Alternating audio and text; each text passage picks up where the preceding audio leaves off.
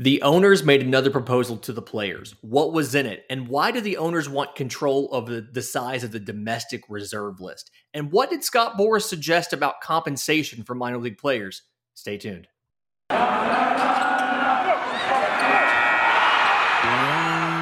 You are Locked On MLB Prospects, part of the Locked On Podcast Network, your team every day.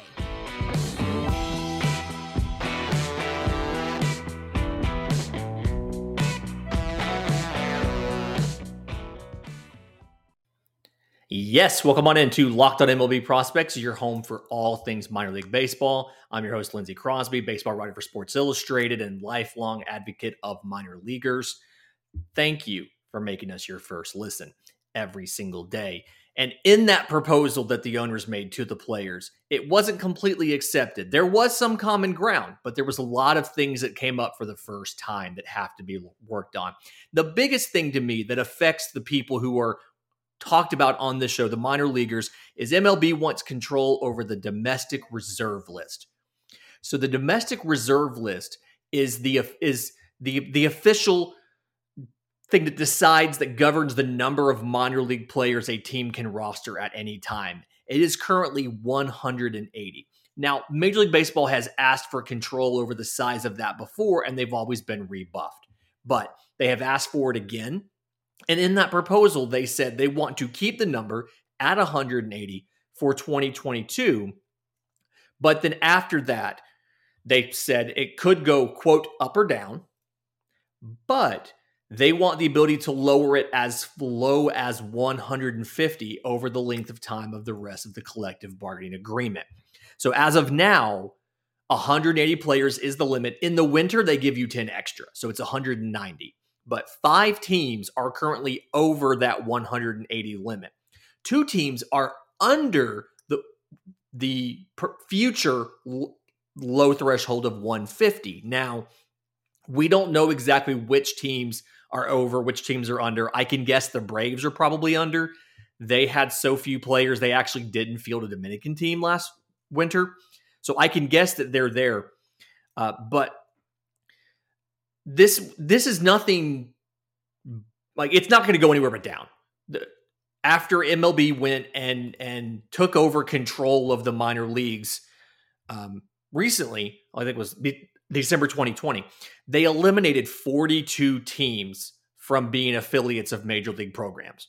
And so it meant that 120 teams were evenly spread out over 30 major league clubs. Everybody had a AAA affiliate, a AA affiliate, a high A, and a low A. Now, if you change the size of the reserve list, it doesn't affect the number of teams that you have, because those were 10-year contracts, and there's 9 more years for that.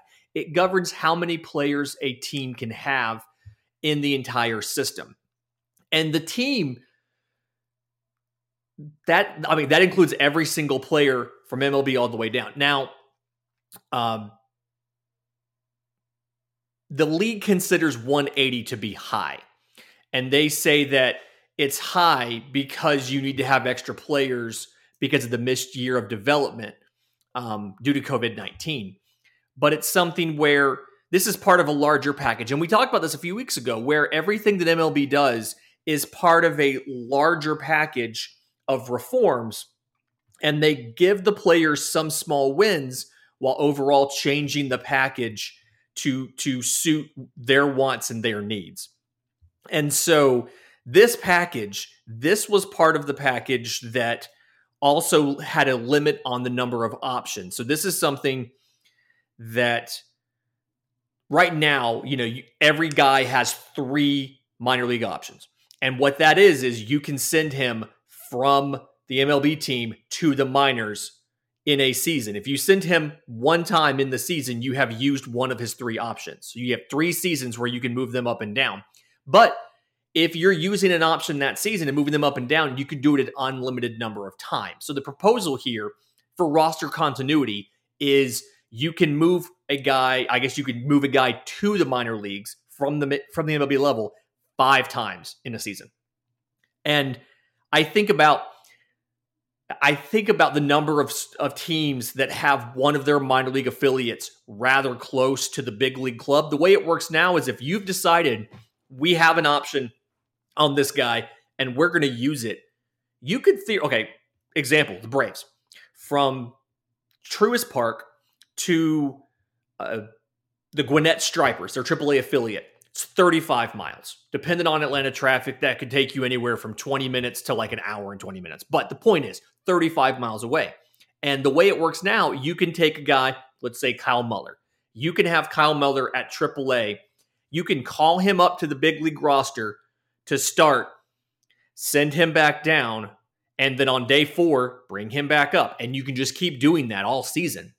There's very few restrictions as far as when they go down, how long they have to stay, every single time they're sent down. So the idea here is for continuity, you can send him down a total of 5 times in one season.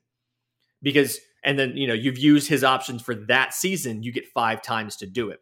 So this package was together. They said, we will give you that if we have control over the domestic reserve list. And then and you have to forgive me for not necessarily thinking that the owners want control of the list for the best motives of the players. Last week, the owners had a consultant that I think the sensational article said it was something like $400 an hour, but that in essence argued that minor league players should not be paid for spring training. Like, they don't get paid now, but that should continue because really the teams were the ones that were taking on the financial burden of paying for them, that training, that development that the players were receiving was worth $2,200 a week if you were to go get that privately. And to me, that's a really weird point to make because I understand you don't want to pay them during spring training. As it is right now, they get per diem and that's it. They don't get paychecks during spring training.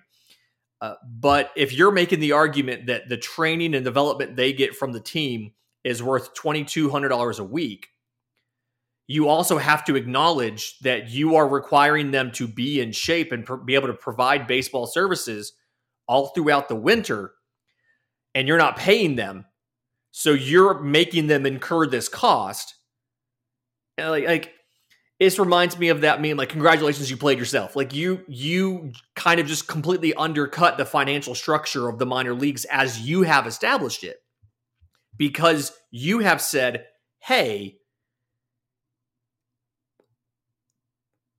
we give them training that's worth a bunch of money in spring training. They're required to come to spring training in shape.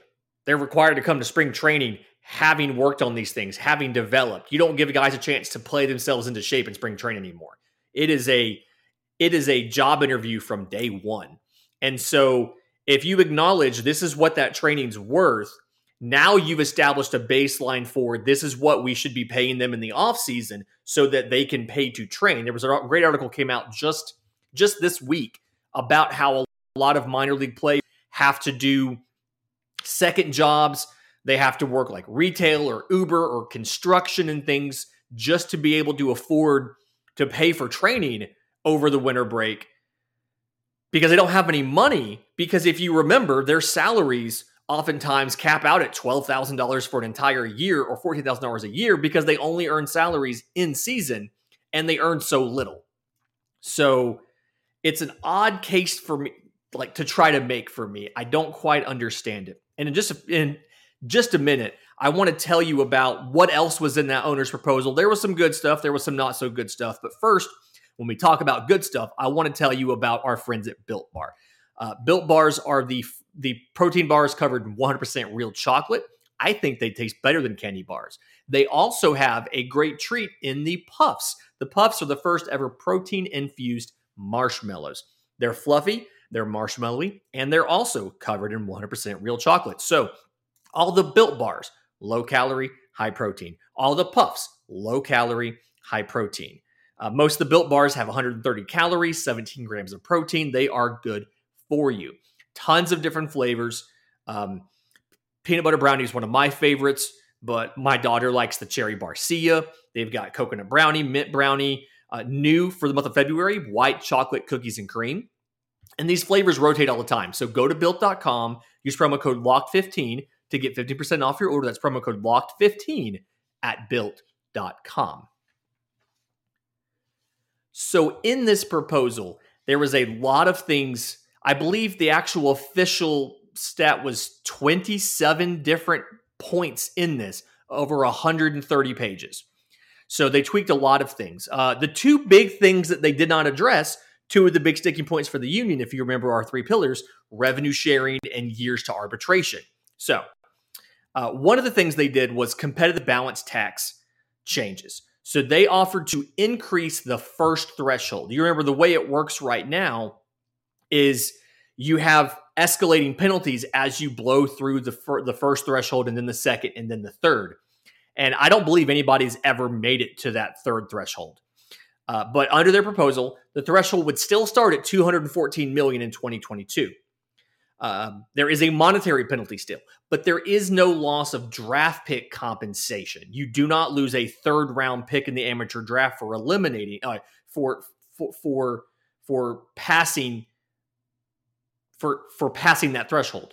So the idea is teams that are close and want to make an acquisition, that they can still do it. Now, the flip side of this, because every time you see MLB offer something, there's a flip side. The flip side is they've significantly increased the financial penalties on all of the thresholds, even though 4 teams have only ever hit the higher $234 million threshold, which is the second of the 3. But they increase the financial penalties for all of those. So they take some, they lose some. They have offered to increase the minimum salary. This is the owners. The owners have offered to increase the minimum salary to the MLB level. You'll remember in 2020, they did raise minor league pay, and they made a big thing out of promoting it, and it's still under poverty wages. But progress, folks. So the minimum salary increases. The union has asked for $775,000 as the minimum. The MLB has not said yes to that. What they have offered is 2 options. Option 1 is first, second, and third year players at $615,000, $650,000, and then they've upped that third one to $725,000. So they're getting closer to where the players want to be. Or the other option is a flat $630,000, and then the teams have the ability to give discretionary raises in years 2 and 3 up to them. So a little bit higher for everybody across the board from $615,000 to $630,000. But then anything above that, you have to rely on the largesse of your team to give you the compensation for that. So some teams do it. It sounds kind of, from what we've heard, it sounds kind of ridiculous. Some teams do it. The pre-arbitration bonus pool. Now, both the Players Union and MLB have agreed to do this. The issues is how much and how is it decided. The league said instead of $10 million, we'll do $15 million. We want to establish a 6-person panel, 3 from the Players Association, 3 from the owner, like from MLB, from ownership, to develop some sort of WAR statistic to allocate the funds, the $15 million. And the top 30 players in this WAR statistic and anybody who won an award would be eligible for the bonus pool. The union has changed it and said, we're coming down from 105 to 100 million, but we don't want a committee and we don't want it to be arbitrary to a statistic. Anybody on one of those 3 lower level deals is eligible for the pool. So still have not decided what to do there. They do have something interesting here. The league has increased incentives to call up prospects. So what they're doing is they're offering 2 draft picks within a player's first 3 years if they finish in the top 3 of the Cy Young, Rookie of the Year, or MVP voting. And previously that was 1 pick per player in the first 3 years. I'm going to call this the Chris Bryant rule because obviously, you know, he was 10 days short of service time for 2015, and then 2016 he won the National League MVP. So if this rule had been in place, they would have gotten a pick for him winning Rookie of the Year in 2015 and a pick for him winning National League MVP in 2016 had he had a full year of service time in MLB. And in his case, they held him down just long enough by 10 days to not get it. So again, the idea there is, you know, anti-service time manipulation. If you think a guy is 100% for sure you have a thing to gain by go ahead and bringing him up. And then something else that they, while we're naming rules after guys, let's call this the Kumar Rocker rule. They proposed draft eligible players can submit a pre-draft physical to MLB by a specific deadline. And then if a team selects them, you are required to pay the player at least 75% of their slot value, and you waive the right to fail them in a post-draft physical. So you have an established list of people. This is who is allowed to do these physicals on behalf of the league. We submit these medicals in advance. Teams know what they are getting into before they draft the player. And if you draft them, you cannot fail them for their medicals. I think this actually is not a bad idea. The player still has the option to decline to sign if they don't like 75% of slot value. But this, I mean, I see the potential to abuse it, but I do think this is a good proposal, and I think this is probably something the Player Association should go after. The last thing that was offered is what they're calling draft and follow. They want to reinstitute this policy. This had been a thing for a while, and it was gone. That it left. But teams can draft a player who they think is not ready for professional baseball, send them to junior college for 1 year. And then once that year is done, they can sign the player for up to $225,000. And the policy supposedly is meant to help players who display aptitude and ability, but haven't had a lot of playing time or are not mature enough for professional baseball. And I think this policy, more so than anything, the attempt to get back the draft and follow setup, kind of explains MLB's reasoning behind a lot of this stuff. Draft and follow, behind wanting control over the reserve list and things like that. MLB doesn't care about the player salaries in the minor leagues, okay? If you knock out 30 jobs out of the minor leagues, the total, okay, most of those are going to be lower level. Obviously, they're going to be low A, high A. You might just consolidate down into, but anyway, what the money you save comes out to like $300,000 and change. I mean, it is probably the gate receipts from a weekend series. It's not a bunch of money. What MLB cares about here, not the salaries. MLB cares about the player development costs. MLB's whole deal here is they want, as much as possible, they want to offload the cost of training and developing players and getting them ready for the major leagues onto whoever they can. Minor league players not getting paid in the offseason and not being provided access to training facilities, that has offloaded the offseason player development costs onto the players. Getting rid of some of those minor league affiliates, like they did last year, that has offloaded some of the costs of player development onto independent ball teams and, like independent minor leagues. There's been articles out there written. There was a great one just about 2 weeks ago about how some of these teams and some of these leagues, how much they realized they had to start paying in food and salaries, all of these things that the major league team had always paid for. Obviously, now you have to pay for housing as well for your players. And then being able to go down to just one Dominican team, or like Atlanta, not a Dominican League team at all. In the domestic reserve list, you'll notice the word domestic. There's a carve out in there. You're allowed to have 35 players in the Dominican Summer League if you have one team, and 70 if you have two. So if you lower it from 180 domestically to 150, I'm willing to just about guarantee that most programs are going to go from 35 guys in the Dominican or at their academy, in Latin America, to 70. And so now you've offloaded the cost of having to pay domestic rates for housing, for food, for wages. And now you've moved those to a foreign country with a lower cost of living where you can pay less. And so it feels pretty obvious this is what ownership's goal is here. It's not the salaries. It's the cost of getting these players ready. Draft and follow. You draft a guy and then he goes to junior college for a year. You're not paying the everyday costs of developing that player, and you have cost certainty over that player when you try to sign him the year after that, because it's limited to $225,000. So this is the insidious thing that permeates all of this negotiation MLB has, is they are willing to pay these stars. And we've heard talent evaluators say that the guys that they care about are the ones that they've paid the big money to be in the organization. That's why MLB's fine limiting the draft to 20 rounds. And the Players Association has agreed to that, because so many of those late round picks, 15 through 20 and then 20 through 25 and all of that, so many of those guys represent a much higher cost than they're probably going to provide in value to the organization. And so MLB is trying to find ways to minimize their financial exposure to this player development. And what I don't understand is it feels like this is an opportunity to take advantage of a deficiency in the market. I want to talk more about that in just a minute.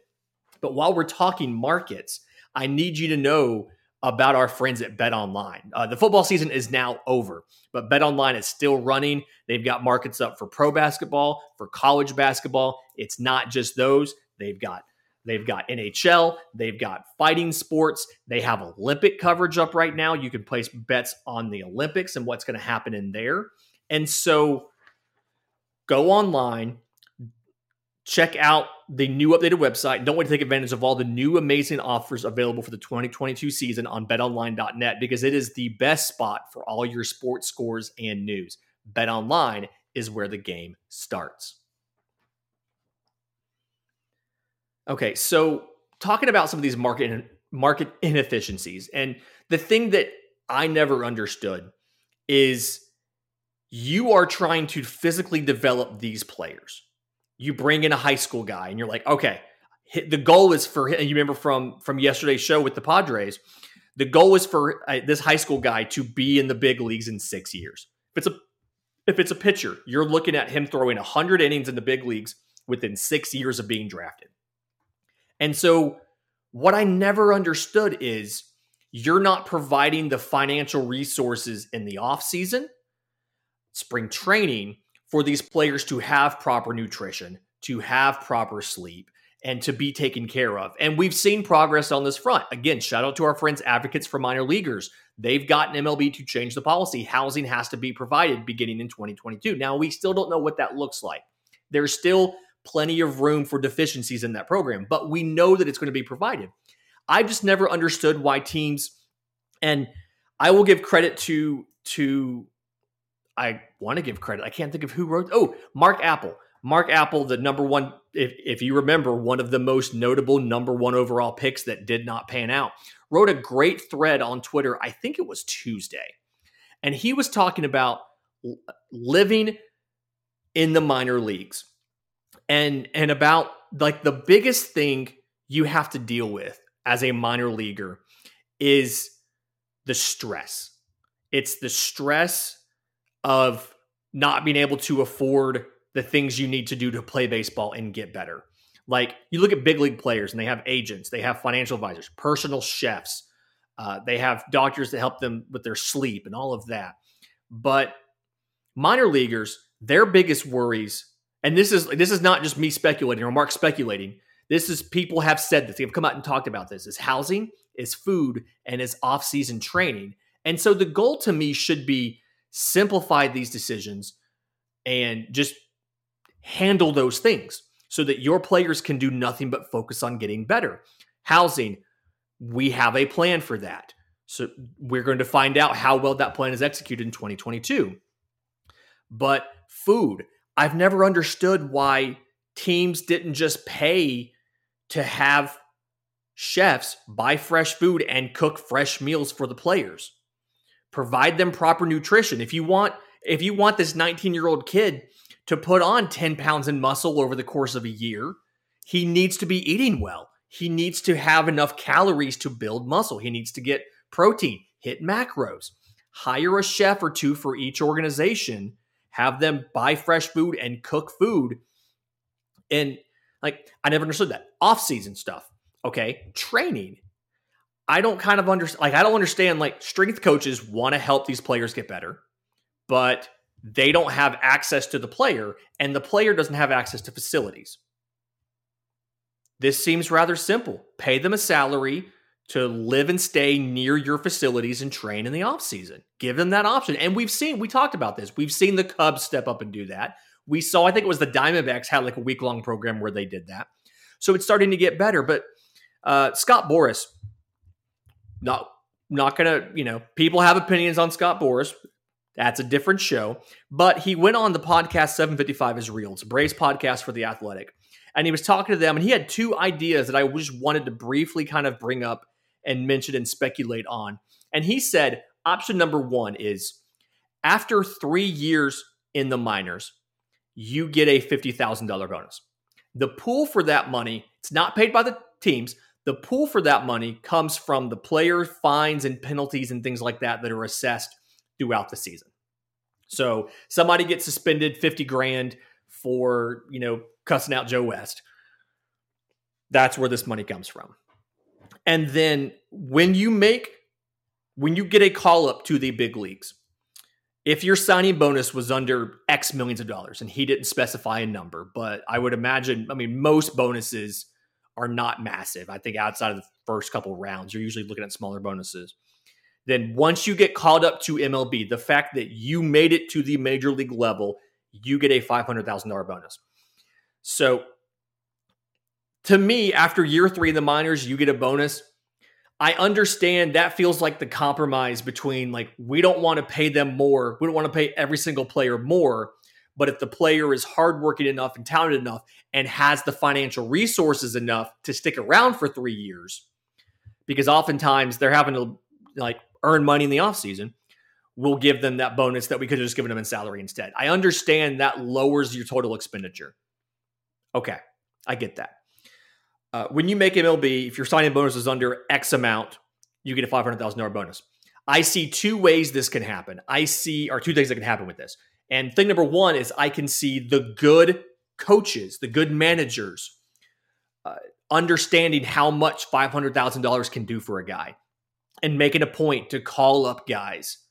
And I'm assuming they're going to put some sort of guardrail on it. You have to be up for X number of days, or you have to actually play in a certain number of games or whatever. But calling up a guy so he can get his bonus, because, life in the minor leagues is tough. Like, I can totally see Brian Snitker, who coached in the minor leagues for 30-something years. I can see Brian Snitker understanding, hey, this guy at AA, he's been in the organization now 4 years. He got a $50,000 bonus last year. The guy's married. He has a kid now. I'm going to call him up, let him sit up in the big league team for a week so he can get that bonus. The flip side of that is I can see the effort from MLB to try to go in there and say, okay, if the threshold to get the bonus is X million, let's say it's $2 million. We're going to sign, like, if you were under that, you get the bonus. We're going to offer a lot of our guys 2.1. Like, whatever the number is, we're going to offer them just over the limit, or we're going to sign them. We're going to take a hard line and sign them just over the limit so we don't have to pay out that bonus when they make the MLB level. I don't know if you have enough player penalties and fines to fund that pool as well, but I feel like those are your two most likely outcomes. Is you're going to have good managers and you're going to have bad front offices. Try to game it both ways. But I'm excited to see where this comes out. I'm glad to hear that there is some things being done to try to help minor leaguers. Obviously, like I said, the pay has increased. The housing, really curious to see how that's going to go this year. The anti-service time manipulation is something that intrigues me. I wish it was more of it just like you didn't have to be top 3 in an award to get it, but I'm intrigued by that. The pre-arbitration bonus pool, another thing that can help get compensation to players earlier than they would normally be able to get additional money at the MLB level. Again, doesn't do a lot for the minor leagues, but we'll see what happens. If you're watching on YouTube, thank you. We appreciate you. Do us a favor, please like and subscribe. If you have any sort of questions or comments for the show, for me, I'm on Twitter at Crosby Baseball. Follow the show on Twitter at Locked On Farm. And until next time.